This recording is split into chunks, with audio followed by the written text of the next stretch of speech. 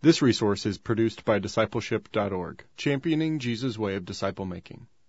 Attend the next National Disciple Making Forum by registering at discipleship.org. The following audio comes from the 2016 National Disciple Making Forum. The theme this year was Culture Shift, Back to Jesus' Way of Disciple Making. Discipleship.org brought together 10 disciple-making organizations, all in one place, each organization hosting a different track. One of those 10 tracks was hosted by Man in the Mirror with Brett Clemmer and his team. Here's audio content from Man in the Mirror and their track called No Man Left Behind. Well, as we start, I want to start off with a text of Scripture that you all probably know and is very crucial. It's in 1 Corinthians chapter 9. Paul says, "For though I am free from all men, I've made myself a slave that I might win the more. And to the Jews I became a Jew that I might win the Jews. To those who are under the law as those under the law, and though myself am not under the law, that I might save those who are under the law. To those who are without the law as without the law, though not being without the law of God, but under the law of Christ, that I might win those who are without law. To the weak I became weak, that I might win the weak. Here's the line, I become all things to all men, that I might by all means win some."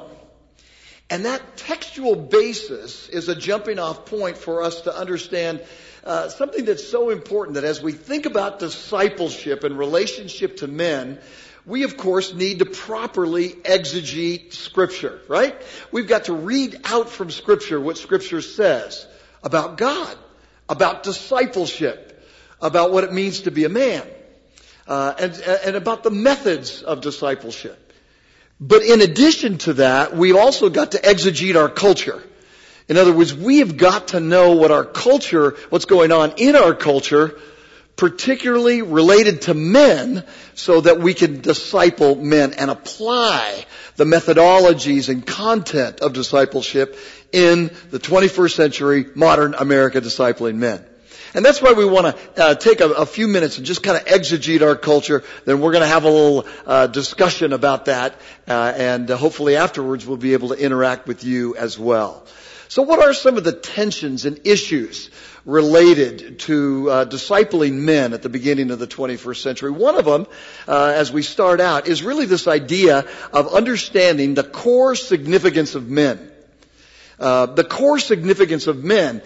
In past generations, no one would have ever said in the church that men are not significant. We know, as a matter of fact, as we look at the thrust of the Bible, that in the Garden of Eden, two ate the fruit, but who is blamed, right? Well, we know Adam is blamed, and that we know our Lord Jesus Christ in the New Testament is called the second Adam. And that is because of the core role of man. Men are the lead gender as biblically defined. And though there are issues related with how the headship issue is viewed in the church today, nevertheless, the Bible still puts forth the man is the lead gender. And therefore, it's so absolutely crucial that we disciple men. Because as the men of the church goes, so goes the church.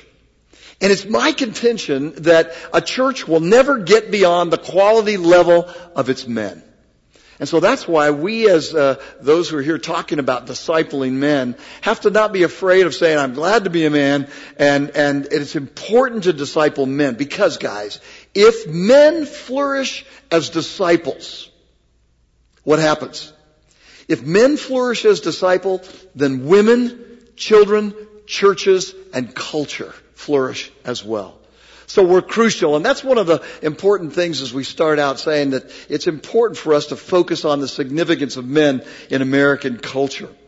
And then I guess there's many subjects under this next topic that I want to talk about, which is the cultural chaos that we find in America, that is significant and impacts significantly our discipleship of men in our local churches. So let's think about cultural chaos. And with this size of a group, you need to know that I have this desire to do this interactional stuff. But because this is being filmed, we really can't do that now. So I want to ask you a question, and I want to ask you a question and get you involved. But I can't do that right now. We can talk about all this later. But in terms of our culture and our chaos in our culture, we look at the reality that America is not the same as it used to be even 10 years ago. And some of you are looking at me and looking at my hair and you say, you're an old guy. You've been at this a long time. I know, but culture has changed significantly. And it's changed rapidly so that we're not in Kansas anymore, aren't we, Toto? The reality is it's a different world here in America at the beginning of the 21st century. Alvin Toffler wrote a book in 1970 called Future Shock. And in that book in 1970, and by the way, I was a freshman in high school at that time, so I'm not that old. But at that point, he said that our culture would begin to take up steam and move forward and change so rapidly that people would find it difficult to actually keep up with it. And he said even in 1970, we were there. And so the changes that are coming because of such a rapidly changing culture are upon us, and they're creating a stressful environment in America today. Hey, listen, I just got an update for my iPhone. Every time one of those updates come in and it says update your phone, I shake.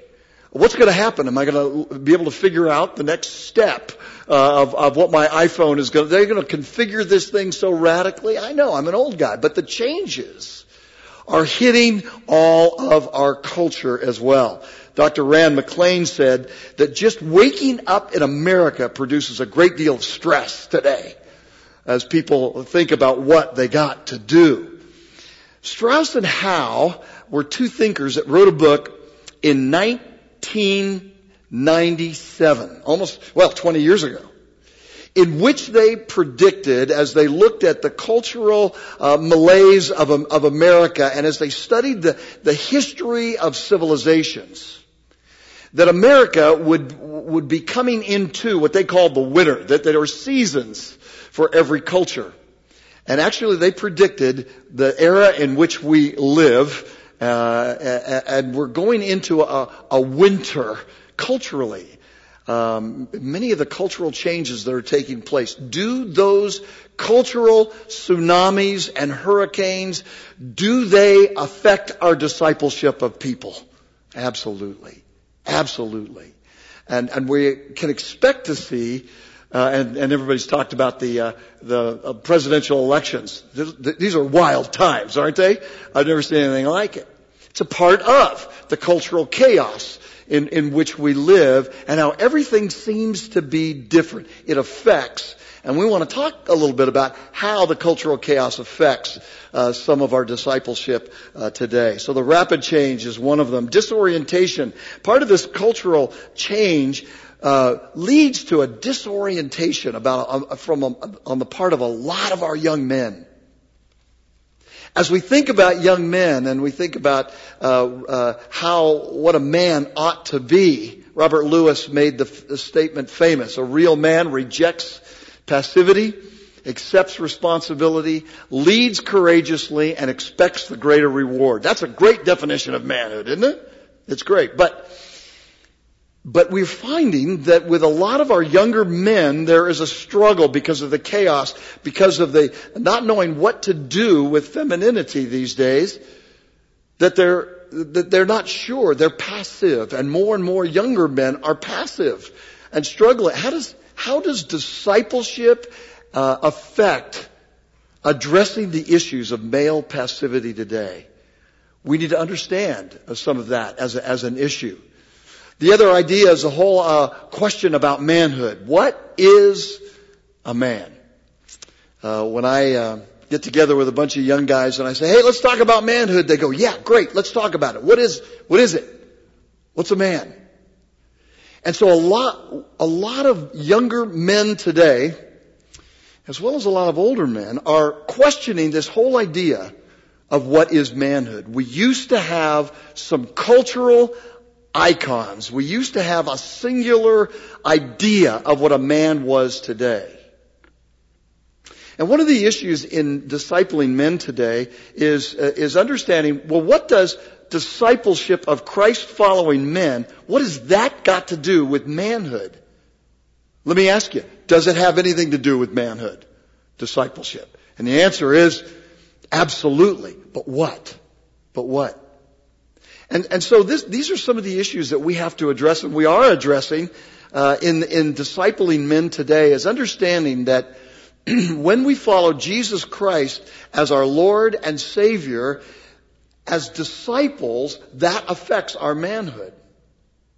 But then the question comes up, gentlemen, how does that, if we're discipling women, how does that affect them in their gender?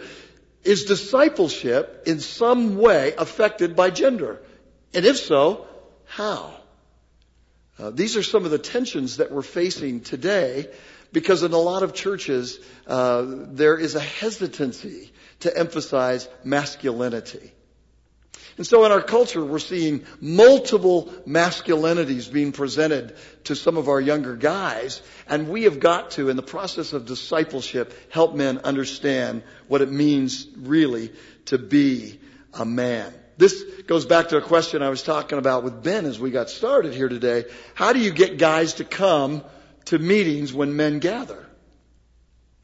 In churches today, we find that when women call a meeting, they all show up. You call a meeting and you say, guys, you need to be there. How many come? 3 or 4. Unless there's something of value for them there. And particularly related to their masculinity. Some counselors that I have read in the past have said that a man is more concerned for his masculinity than even his sexuality, but they're afraid to admit it. Deep in our DNA is this desire to be a man. So we can see here that there is a relationship at the beginning of the 21st century with this struggle with what is a man in the whole issue of discipleship. And that leads to another major issue, and that is the breakdown of the family. We've seen that. And now all of you, if you're a pastor, you know that's a major, major issue. When I talk to a group, a lot of times I'll say, how many of you have been intentionally developed by your dad? And if there's a group of 100 guys there, maybe 10 guys will raise their hands. And we're finding with the fragmentation of the family, that is a huge issue in discipling men today. Because not only do men not have an understanding of how to be a man or a father or a husband, but they don't know how to be a church member. What does it mean to be a part of a church? What does it mean? What character is absolutely important for me to have? How does my conversion affect the character in Christ? And so many men really are struggling today with this idea of the father wound. Not the idea of it, the reality of it. Boy, that was my story. I wear this ring that was in my father's effects. I found when he died in the year 2000 at about 87 years of age. It's a USMC ring. The problem is he was in the army in World War II. And I have no idea how he had this ring.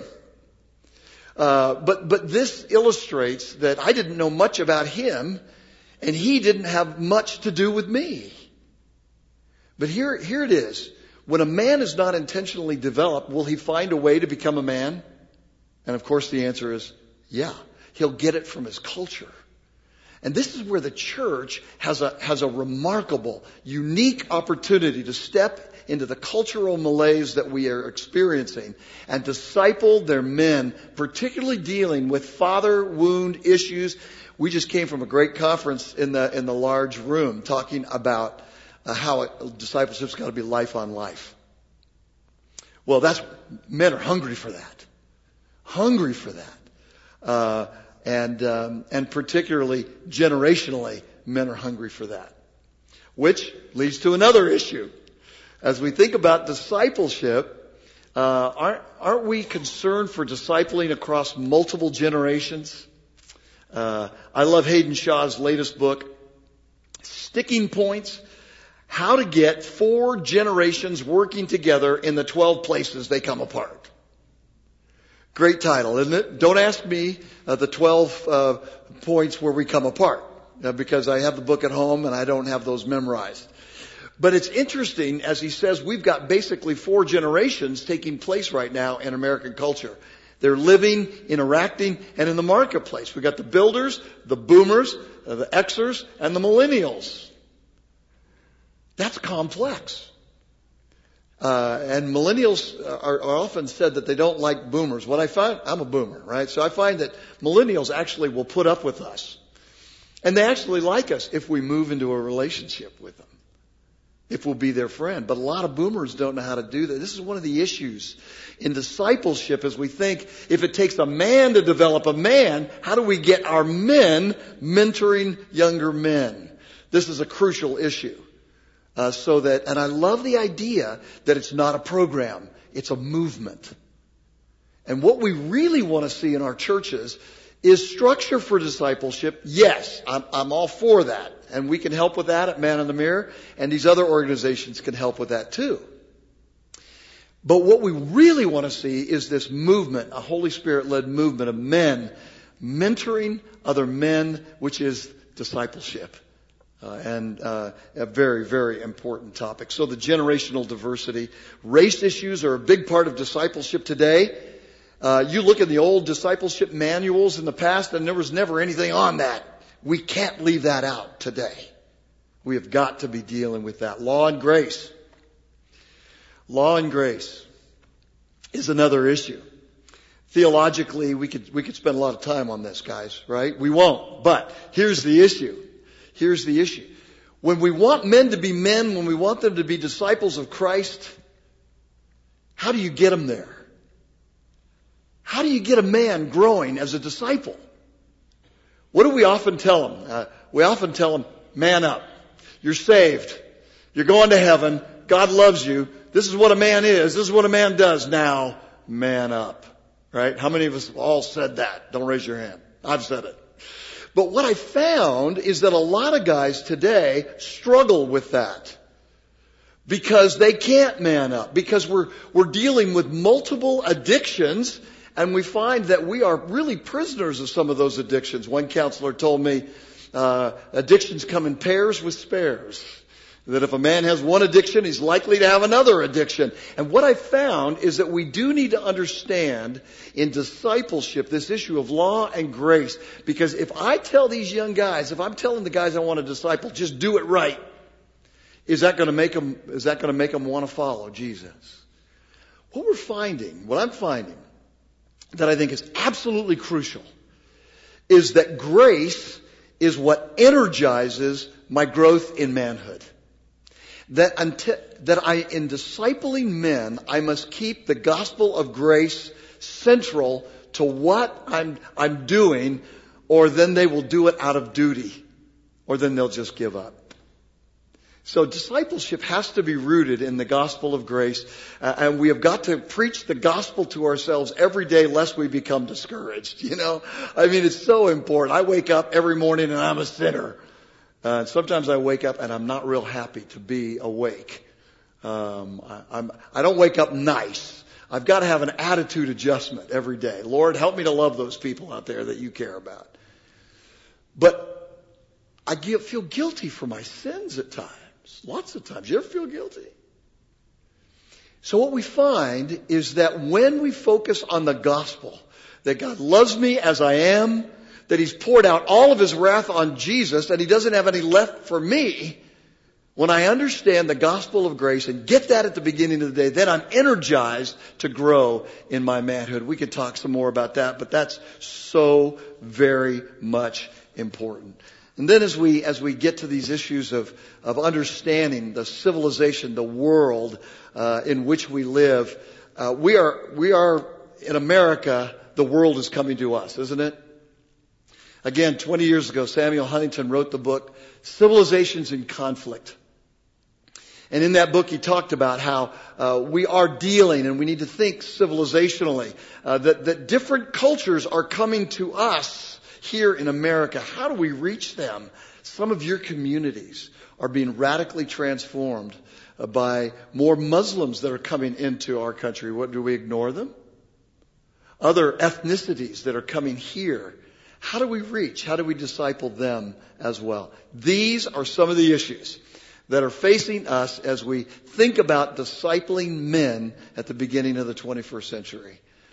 It is rocket science, isn't it? Well, what we want to do now is I've laid out a bunch of things and a lot of ideas. I want to turn it over to Jeff Kasaya, our National Field Director, and he's going to lead us in a discussion on these points, and then hopefully we'll be able to get a little bit more information and hopefully some guidance practically about what to do. Thanks. Jeff? Great job, Pete. We're joined by two of our field staff at Man of the Mirror, Clark Miller and Ron Reed. So let's have you guys introduce yourselves as we get our fireside chat going today. Clark? Hi, guys. Clark Miller from Dayton, Ohio. I'm Regional Director. I've been with Man of the Mirror since 2012, so it's been a couple of years. What else would you like to know? You love woodworking and you like MGs. I love woodworking and MGs, and it was too cold, too far to drive the MG today. I have 3 kids, 8 grandkids now. Not as many as Ron, but yeah. So some of those questions that you dealt with got this intergenerational thought to me. How can I help my grandkids now learn to love Jesus like I love Jesus? Yeah, right. Ron, give the guys a little bit of your background. I'm from Chicago, not from Chicago. Don't hold that against me. I'm actually from Kansas, so we're not in Kansas anymore. But been a pastor for the last 33 years up until 2011 when also joined with Man in the Mirror. Started officially 2012, so been area director in Chicagoland and then regional director from Indianapolis to Dallas to Seattle, Spokane, and Portland. I've often joked it's a good thing I can't spell Albuquerque, or they'd have given me that too. But so the regional work is working with other area directors to again help churches disciple men. Married for 42 years. 3 years ago today, I was on the Camino de Santiago with my wife. We celebrated our 40th anniversary by walking across Spain, because nothing says I love you like walking 20 miles a day with a backpack and sleeping in a hostel with 40 strangers. So we did that 3 years ago, and 42 years married, 5 kids, 16 grandkids. And they are truly the joy. And the thing is, I'm only 39 years old, so that's what's amazing. So Pete has really described cultural manhood versus biblical manhood. And so many congregations, so many leaders at Man in the Mirror, we're trying to serve pastors, train leaders to see God transform the lives of men.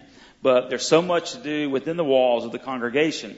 They're asleep at the wheel to exegete the culture, as Pete was describing earlier. Give us some examples of what it looks like in Chicago and Dayton, in the churches we're trying to serve, in the pastors and leaders we're trying to train. How effective are they in exegeting the culture, let's say in Chicago? It was very good. In regards to the exegeting the culture, years ago, I'm not necessarily in agreement with all Leonard Sweet's teaching, but he did a conference where he literally just held up a Starbucks cup, and he used that to exegete the culture, that this really does show who we are today, what we do. And that taught me that no matter where you are, what you're doing, to take a look at what does this teach me about our culture today. And I shared this last night at supper, and I heard crickets as soon as I did, but I said, you can even stand at a urinal. It's all men in here, so I can say this. You can stand at your urinal today, and it kind of teaches you something about our culture, that almost every urinal and toilet is automatic flushing today. And so you walk up to a urinal and the guy didn't flush because you had to flush it. And he's so used to an automatic flush that he just walked away without that. You said that Robert Lewis is accepting responsibility. We have developed a culture that is expecting everything to be done for us. And so now to talk about discipleship and discipline, we're starting literally from ground zero in a lot of that, that you've got to learn what it means to accept responsibility. Balancing that with grace. You've heard the statement, pull yourself up by your own bootstraps, and we've used that as a good thing. But the actual full quote of that is, no man can pull himself up by his own bootstraps. Because when you think about it, that's an impossibility. Pete's wearing boots. You can't pull yourself up by those. So there's this balance of what is responsibility and what is grace. So literally the exegeting of the culture is, where are the men in their walk, in their understanding, in their experiences to be able to learn what does it mean to have discipleship. I can tell you've been a pastor for how many years? 30 Yeah, and some odd? 33 years, yeah. For me, what I look at is our culture is in sound bites now. We get the text, we get the notification, and even the meetings that I'm in now, they have a laptop. People have laptops or phones, and they're I'm thinking that they're reading text, but they're taking notes. And it's like, even sitting here, my grandkids have been texting me on my phone. So you weren't listening to me? Okay. What would you say your name was? Yeah. So it's still going off. So that's the kind of things that we're dealing with. That the attention span of guys are so small, and that translates into how do we do faith in sound bites, a scripture at a time, a verse, a word at a time, instead of a whole concept of, hey, I'm walking with Jesus. I'm allowing the Spirit to talk to us. And I think just like we deal with the Spirit talking to, the sound bites of the phone, we look at that like if the Spirit teaches us or shows us something, we're on to the next thing right away. Now, back to your original question about the culture in Dayton. One of the churches that there are two hippies that came to Christ. One was in their 70s, and in the 70s, not in their 70s, but in the 70s he came to Jesus, and he started a church, and it's in a warehouse now. It's called Fellowship Chapel, and discipleship was so important to him that he is now discipling over 700 churches in the United States and almost as many in Russia. I don't know how the connection got there, but we're starting to say, okay, you've got the first steps of discipleship, and we're coming along as man in the mirror, and we're giving them the second steps, how to go longer and deeper and wider. Another church is the First Heavy Metal Church of Christ. Love this church. These are guys that come to Jackass Bar in their motorcycles. That's where they have their church. They come tatted, leathers, long hair, piercings, and they know they're broken, and they know they need Jesus. So it's out there. It's raw. And the music is heavy metal, and they drive their heavy metal, but they're called heavy metal because iron sharpens iron. That's how they name themselves. And they now have had two churches. They've had a spin-off of that. They have a daughter church now, and they're soaking up Scripture. They're soaking up knowledge, but the knowledge is turning into obedience. So what do you do with knowledge? A lot of places stop there, but they're taking it and saying, okay, we've got to be responsible with this now. What do we do? And instead of the behavior modification, they're looking at heart transformation. And that's how, a couple churches are dealing with it in Dayton area. Yeah, what stood up, and then I want you pick it back up. But what stood out is you saying we've got to be careful that we don't think of discipleship in terms of just sound bites and rely on social media. You got to use it. I mean, so there's two things that you kind of said that seemed that were complementary. Don't rely on social media and sound bites, but be creative with new modes of reaching men, like the metal church. We've got to shift gears, or we're not going to reach those other guys in our community around us in our church. We've got to change our models to reach men. Good comments. One other thing that you said in regards to that they're not just learning. For years as a pastor, discipleship was equated with teaching. Yeah. Teach the guys or teach the congregation. And yet, when Paul wrote to the Corinthians, he exegeted that culture. And 9 times in 1 Corinthians, he says, don't you know? Don't you know? Don't you know a little leaven leavens the lump? And don't you know that association with the prostitute puts Christ with that? So he kept challenging that with that. But the reality is they did know. They just weren't doing anything with the knowledge. And we have educated way beyond our obedience especially I think in men's ministry. Guys know a lot of stuff, but we're not doing. So it's got to be that we're actually saying, how do you take that next step where it's not, as Clark said, not just behavior modification, but there's a heart transformation in this. What I think has happened is we are after teaching and imparting our knowledge. And oftentimes it's, what we're doing in small groups or life groups or whatever we're calling it now, we're getting together and we're exchanging, what do I think? What do I think? Well, let's go back to what does God say? When I was discipling youth back in another lifetime ago, they kid me and say, you never answered a single question. I said, exactly. I wanted to teach you how to think. And one of the guys that I taught was in my discipleship class as a senior in high school. He did, I think, 8 tours in Afghanistan as an Army Ranger, as a medic, came back and became a policeman. He is now our discipleship pastor at our church. Great combination to have a cop, a trained military guy as a discipleship pastor. I mean, the guys will come if he tells them to come. Come or I will track you down. Exactly. But I'm hearing things that I taught him 14 years ago. And I'm going, wow. That's awesome. But I taught him how to think. And he was ripe. And he was hungry. So it wasn't just knowledge that I was teaching him. But I was teaching him how to think and how to find the answers in Scripture. What does God think? And you don't care what I think. But I was training and teaching them what God was teaching me at the time. So it's like real. It's there right in front of them. That's great. I love this quote on the banner up here from our organization that's sponsoring this conference, championing Jesus' way of disciple making. And I think a lot of times we've offered men the written word, and we have not equally offered them the living word. 1 Thessalonians 2:8, Paul is writing, and he says, I delighted to give you not only the gospel of God, but my life as well. So what does it look like to give our life? Ron loves the Seattle Seahawks. Pete loves to go hiking in the Rocky Mountains. In the downstairs basement at Clark Miller's home is woodworking accessibility. I'm a season ticket holder for the Clemson Tigers. I enjoyed being there last week with the Louisville Cardinals. I like to take spiritually disconnected men. And I feel the presence of God in that ministry of hanging out as much as I do in a formal classroom environment. I think there's a healthy balance needed as we march along with men, as we say in our principles, give a man what he needs in the context of what he wants. Ron, what are some examples of churches now that you've been working for several years up in Chicago that are showing a good balanced approach as far as on-site, off-site, engaging the culture, embracing the culture? We've taken some guys from inner city down to see the Cubs play when we've been up there with you. So cite some examples where some churches are being creative and strategic in that regard.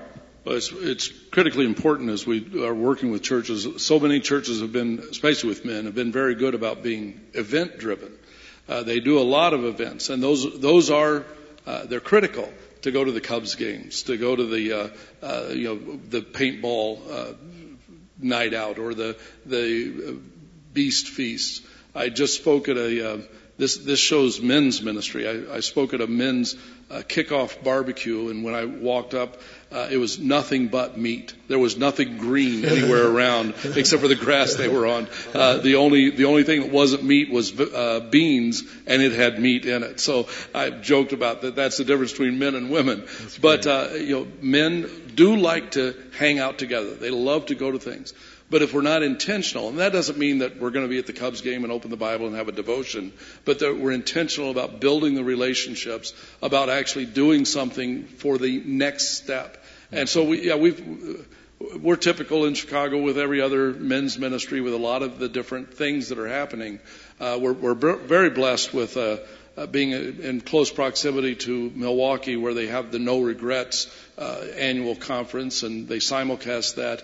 But we've learned, and a lot of the churches we're working with that host a simulcast, what are you doing as a next step? You get the guys here, like a Promise Keepers event. How do you get them to take that next step? And so we've got probably about 10 churches this year that will be hosting No Regrets, but they are also then getting guys involved in the next step after that.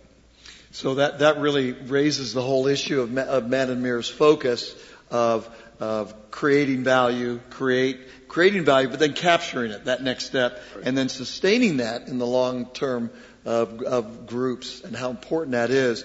And a lot of times we as churches, in church, as a pastor for 30 years, we do an event and then it falls off and that's it. We put everything we have into an Easter Sunday, yeah, and then we take the week off because we're exhausted. Yeah, and nobody's captured those guys. So with every event, there's got to be that next step. And this is where I think No Man Left Behind, as a resource from Man in the Mirror, is a great book for churches to understand, how do you put that whole model together? How do we reach guys on an ongoing basis? Guys, we'd recommend that. Pete, let me tell you about a church in my area that they're having a fall festival in a couple weeks. And I'm challenging the men. What are you doing? Well, nothing. So why not? It's a community festival. You're going to have 6,000 people in your front lawn. You're going to have balloon or blow up things for the kids. Yeah. You're going to have tents with food. You're going to have the food wagons in. And you're not going to do anything for the men? Well, maybe we should. And suggested something like, what do you call those things where you take the hammer and you hit? Strongman move. What do you call it? Ring the bell? Yeah, strongman thing. Yeah. And, just attract the men, because every man wants to do it, whether he does or not. Every man wants to see whether he can do it. And there's a trick to it. I'll teach you later. You come up to me and I'll tell you how to do it. But then, why don't you engage the guys there? Mm-hmm. And then, you've got something coming up. Give them an invitation for this men's event. Mm-hmm. And I thought, man, that's a great idea. We went to a New Men Left Behind training in Akron a couple weeks ago, and on the way home, the guys were talking about it. And they thought, what can we do? And I said, well, what's there? What's going to happen at the church? Fall festival is one thing. But what's coming up that you can gather around and support that and make it better? And the church once a month has a food drive for the food pantry, and people bring drop off a bag of groceries at the back of their car while they're in church. Somebody comes along, hopefully the right people, and picks it up and takes it for the food pantry. And they thought, I know, why don't we run up to those people? Nobody's ever thanked them before. Why don't we run up and thank them and ask them if we can pray for them? And I just heard yesterday or 2 days ago that those guys, Sharon, did wonders for them. But they said, I can't believe how many people ended up crying, even the guys. They say, nobody at church has ever prayed for me. Wow. Nobody at church has ever prayed for me. I mean, let that sink in. Yeah. Yet this is a place, we were talking earlier at the other session about how do we show that we're Christians? Well, we care. We love, and we reach out. See, this is something that I think a lot of men don't realize, or women think that men don't want relationships, and that we don't want closeness. We do.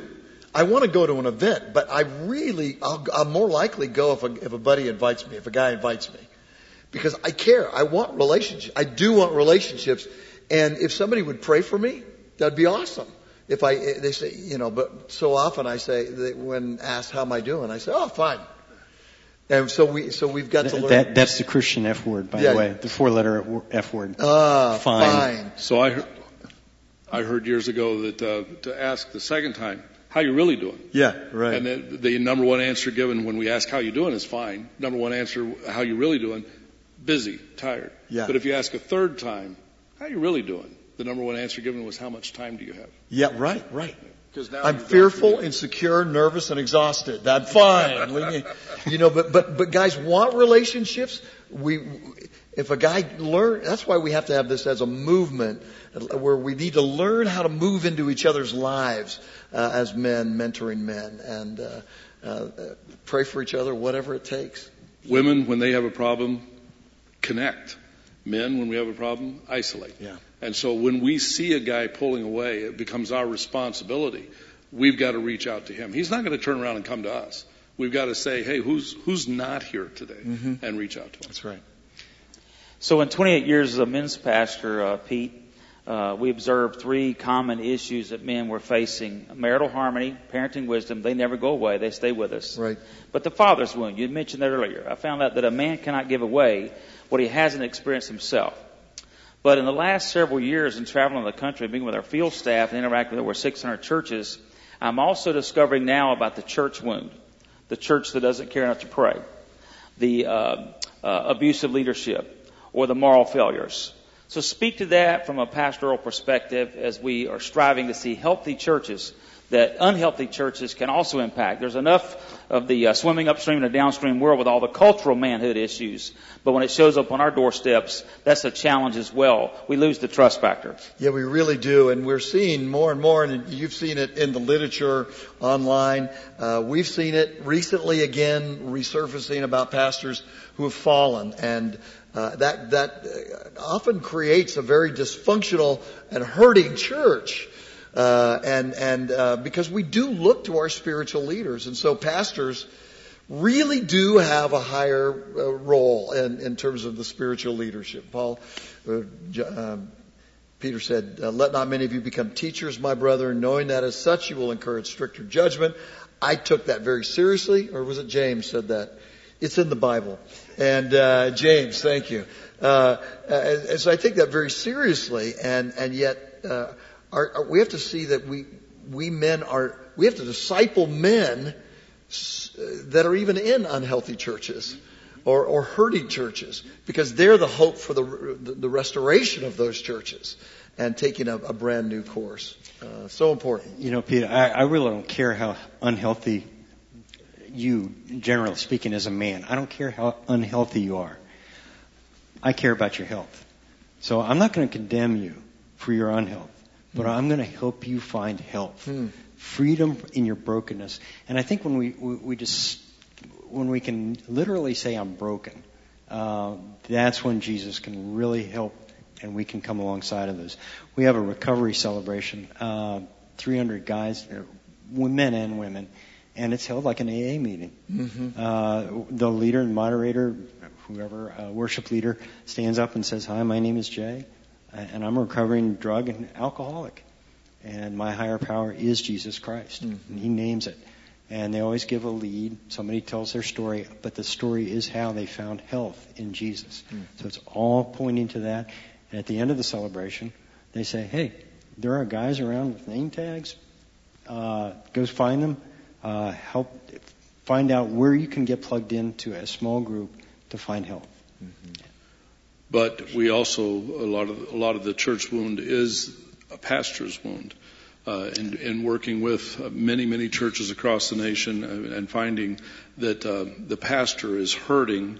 Barna's research shows that over 90% of pastors are carrying a wound, and usually inflicted by less than 3 people, but they're wounded. So I was sitting in a church office with an executive pastor about a month ago, and he said, "I went on your website and I saw that your mission statement says we serve pastors, train leaders, transform men. How do you serve pastors?" And fortunately, the phone rang right then, and it gave me a second to come back to his question, because, you know, the way we serve pastors is by helping take the men's ministry, the ministry to men, off of his shoulders and hopefully build that. But that pastor was saying, how can you serve me? He was a hurting pastor. And he said, "I oversee 17 staff. 9 of them are burned out, ready to quit, and the other 7 I need to fire." So he said, "How do you serve me?" And that's got to be one of the things that, as ministry to men, you can serve your pastor. You can go to him and say what Clark just said, "Pastor, how can I pray for you? How can I reach out and actually stand alongside you?" And also let the senior pastor know, our ministry to men has his back. If anybody starts complaining about my pastor, I'm going to stand up and say something about that. So, guys, whether you're a pastor or a men's ministry leader, to actually stand with that pastor and say, "I'm here to serve you, and most importantly, I'm here to pray with you and for you." You'll do a great job. That's so crucial. And all of us have been on staffs at church, senior pastors or on staff at churches, and we know how difficult it is to really be honest and authentic in our own discipleship with our own issues. And that has to continue. We need brothers. We need to be processing our own father wounds, because as pastors we bring that into the church. And so that's kind of a message. I'll go on record. I used the Church of Jesus Christ to feel good about myself for a long time. I needed my identity to be rooted in Christ. and in the gospel of grace rather than in what I was doing. And so when a pastor begins to get that, then he can help others get that. And then it's not a celebrity show of how much I got it together. But I'm a real fellow traveler with you. We need that grace too. One of your issues you brought up was evangelical pluralism, and you mentioned about the whole political scene. And while many of us as a citizen have been concerned about the lack of a presidential mindset, healthy dialogue, even, good, strong debate aspects, well, that kind of often will spill over into the church community as well. It's been interesting to watch social media and those within the evangelical community respond. And so how do we focus on what unites us and not what divides us in a variety of ways? What are some crucial ways to demonstrate biblical unity to avoid a lack of health and also to demonstrate true biblical unity? That's crucial, and I want to hear what these guys are seeing out there too. But we are seeing among evangelicals that those that were Bible thumping, we're all Bible thumping believers, evangelicals. But even within evangelicals, the doctrinal cohesion is separating. We used to agree on a lot of the same things, on politics, on gender, on social issues, and now we're not as much. And that we have to recognize affects our discipleship. And so what can we do is the easiest thing is we have to keep the main thing, and that our unity really is around Jesus Christ. And I have to learn to accept my brother, who differs with me. I'm to the right of Genghis Khan politically, but if he's more left-leaning, I need to be able to say, all right, our unity's in Christ. And not around even if you're wrong. He can be wrong. I mean, if he's a Baptist or I'm a Presbyterian, I'm a Presbyterian. You don't have to be a Presbyterian to go to heaven, but why take a chance? I mean, but I need to love my brothers who differ with me on theological issues and say they matter, but they're not going to separate us. We as the men of the church, I'm going into preaching here, but I believe we as the men of the church have to talk about doctrinal issues that are legitimate areas that divide us, but we've got to talk about them in ways that don't divide us. And it's our responsibility with other people and as pastors to not be attacking people who have a legitimate biblical basis for a disagreement with us. Charismatic issues, whatever. So we could focus around Jesus and give our congregations and other people the proper language to talk about these things. I went on too much, but that's important to me. You were preaching. I was preaching. I don't know. Yes, sir. Yeah. Forgot what I was going to say. Then I'll say, Pete gave a devotion at our National Field Staff Training a couple years ago from Isaiah 3:4, I believe. He talked about that we're a culture on the cusp, and it was tremendous of looking at men not being men and the results of that. And the passage in Isaiah 3 says that because of the failure of men, because of the failure of discipleship, children will lead them. And if you've watched the debates, and if you watch the political season, regardless of who's elected, children are leading us. And it's time for us to stand up and be men and again, call out that manhood, even in the political process. We want to be led by men. We want to be men. We want to be what God's called us to be. So I think that, again, just having the discussion is critical. We were talking over here that there's so many things we're afraid to even approach. We need to discuss and do this in a biblical manner, and we can jokingly say, well, even if you're wrong, I give you that right to be wrong. But it's got to be that we're going to address this, and what does the Bible say? Thus saith the Lord has been dropped from many of our pulpits, let alone our discussions across the coffee table. It's got to be, thus saith the Lord. Mm-hmm. I think that's where it comes back to the knowledge versus obedience. We have all this knowledge, and we understand that knowledge in a different way. But basically, how do we obey? And one of the main things that I see in this political debate right now is, you're a Republican or I'm a Democrat. No, you're a child of God. You belong to a different kingdom. You are an alien in this place. You're a citizen of heaven. And we don't have that concept anymore that we as men of God, we're here. We're ambassadors. We represent the king. We don't represent a political party or an ideology of rightness. we represent the King. So how do we get back grounded and rooted in our faith development, in the basics of faith? That, hey, we're set free. What does that mean? Mm-hmm. We all sin and fall short of the glory of God. Our ultimate loyalty is to Jesus Christ. Mm-hmm. And I'm reading a book now called The Destruction of the Gods, in which this scholar talks about how the early church actually undid the pluralism of the Roman Empire, where it was okay to worship multiple gods, but because of their absolute loyalty to Jesus Christ, where you couldn't worship other gods, every other religion could. Our unity as brothers and sisters in Christ is around Christ, and that is our primary loyalty. Yeah, that's a good word. One of the values at Man in the Mirror is that while others are called to curse the darkness, and we will prayerfully support them and see God's sovereign will unfold, we're called to shine the light. That is our approach. Pete addressed that a little bit. What's the difference? What does it look like to go shine the light in a situation we're facing today? In our culture, yeah, boy, I tell you, this is where one of our brothers, as we were talking earlier, was talking about how men like to make a difference in American culture. They like to do things. They like to work. We like to work. We like to be busy. And so this is where the gospel, once it's touching our hearts, we can get involved practically in service. And you guys touched on that. And I think that's where in churches we need to link our head knowledge. And head knowledge is important, by the way, right? It is important to get knowledge. Most of us were trained in seminary to teach and proclaim. And that was sort of the subtotal of discipleship when we're saying that's not enough. It's got to get to our head, to our heart, but then out to our feet. So it's very practical, and so our discipleship ministries within our churches have to be more full-orbed, don't they, with activities as well, of service. One of the things that I was thinking about in preparation for this time is that a lot of the churches, particularly in my area, are very evangelical. They say, come to Jesus, but then here's how you can serve. Instead of come to Jesus, and here's how you can grow. Here's how you can develop that relationship. In practicality, the church that I go to has a emphasis right now called Love the 937, which is the area code. So how can we love the area that we are right now? And we're doing picnics. We've taken over a couple churches in downtown Dayton.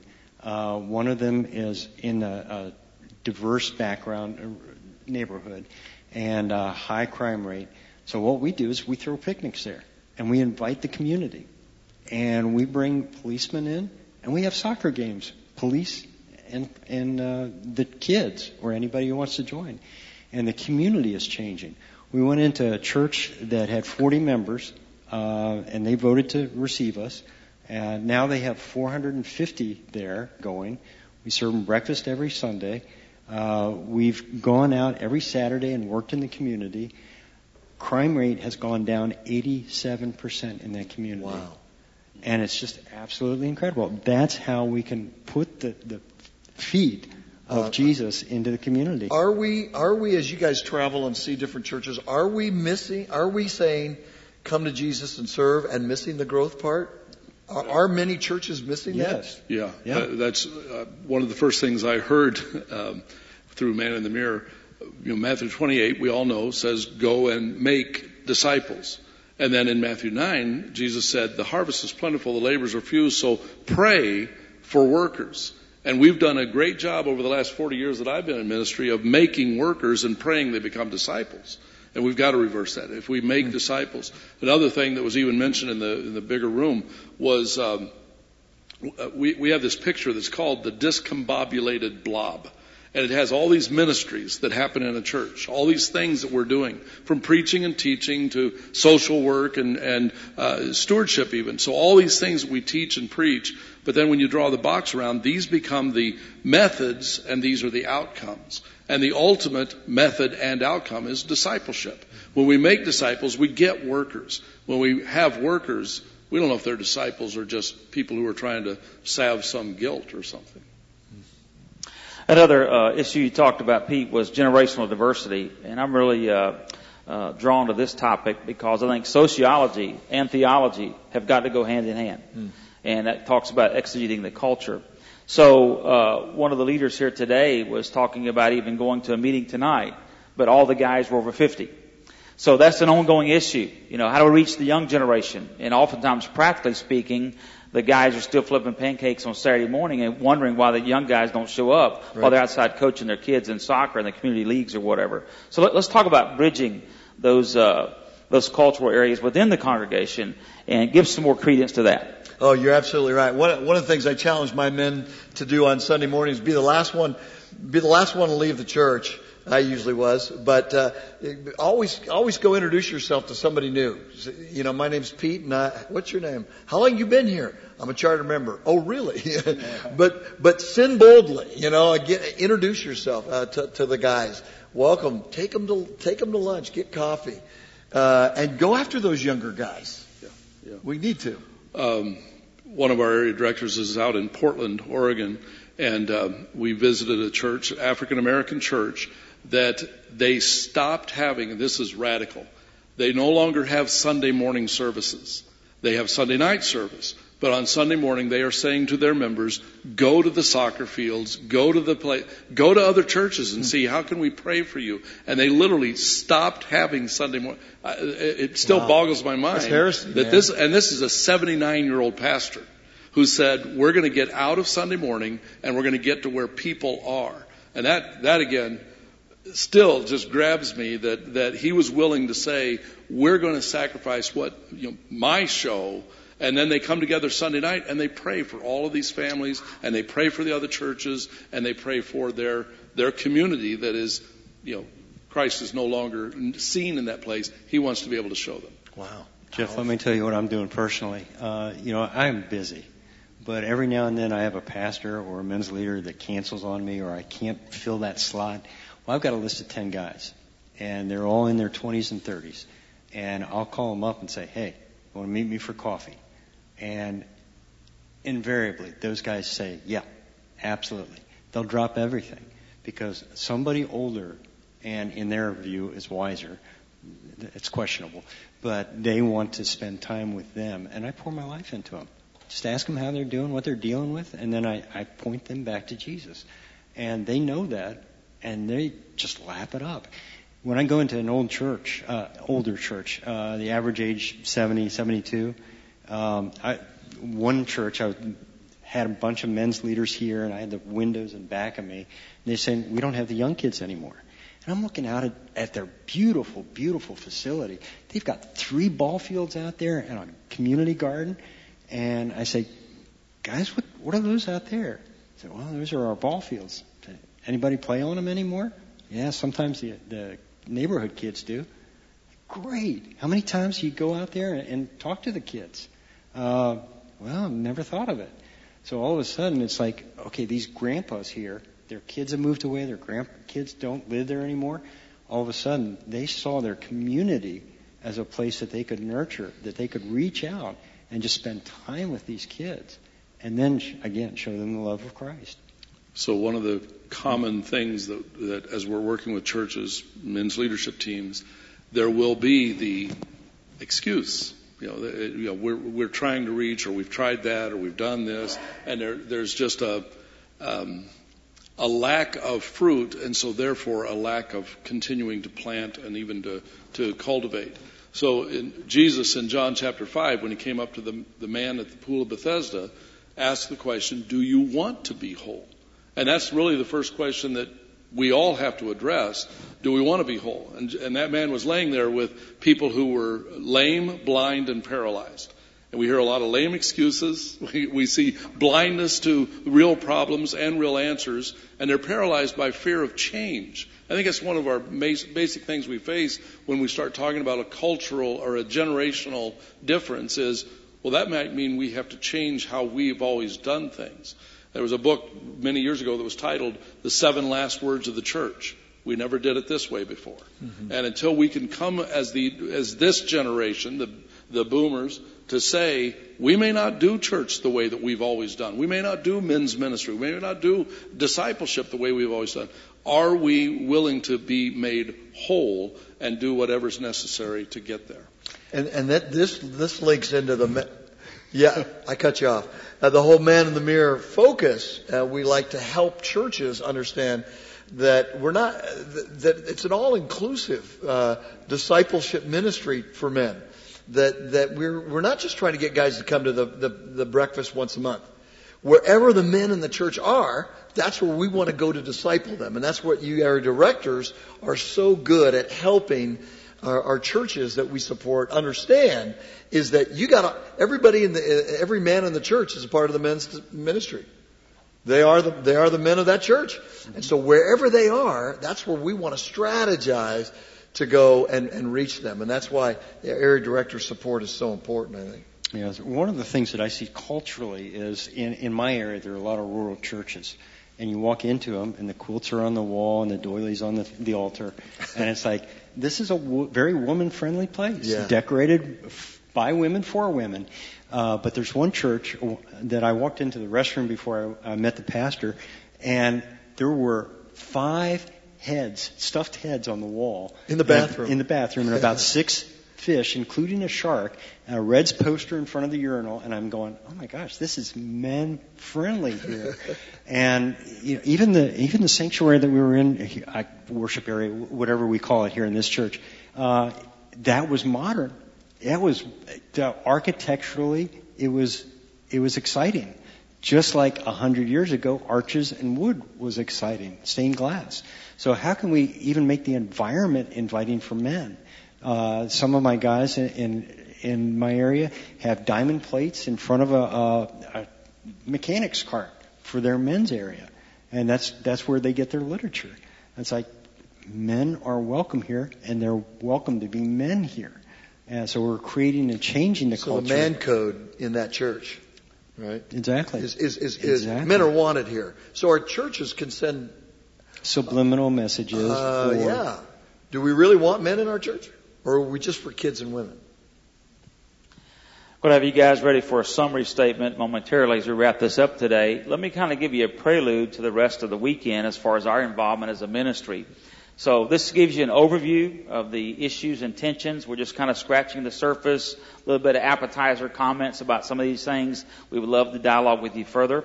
But we'll be having 4 ministry tracks. We'll break down a specific way to analyze what's going on in your congregation and also in your particular culture, that we can help you with some right next steps.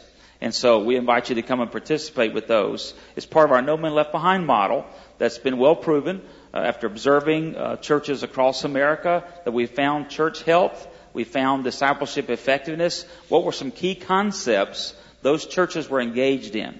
And so having a chance to have lived this out for a decade in Charlotte, North Carolina, implementing these principles, we'll share those from a practitioner standpoint. Obviously, tremendous speakers, other options for you guys. And so you can visit our website, maninthemirror.org. Tons of free resources and articles. There's some leadership webinars on there that we'll do more drill downs on some of these concepts we talked about today, and even beyond this weekend. And so again, it's been an honor to host you guys today, and hopefully something has been shared to prompt some things as you go forward. We're excited that you have an interest in men's discipleship. Of the 4 subgroups in a congregation, men are much further down the list. And so there's a lack of intentionality in many places. And so this is crucial for you to grasp some of these concepts. So Pete, lead us off here with a summary statement as we go back and talk about some of these issues and tensions. What are some right next steps for these guys as well, practically? Yeah. Well, as the men of the church goes, so goes the church. The church never gets beyond the quality level of its men. I guess I'd leave you with that. How important that is. And to really jump into, if you have a chance to jump into these guys are going to be talking about some of the next steps of No Man Left Behind. I think that really the cultural issues that we brought up are really opportunities for discipleship. There is not one issue that we brought up that a Christian doesn't lean back and smile and say, Jesus is the answer for this. And it's a great time to be a Christian man at the beginning of the 21st century.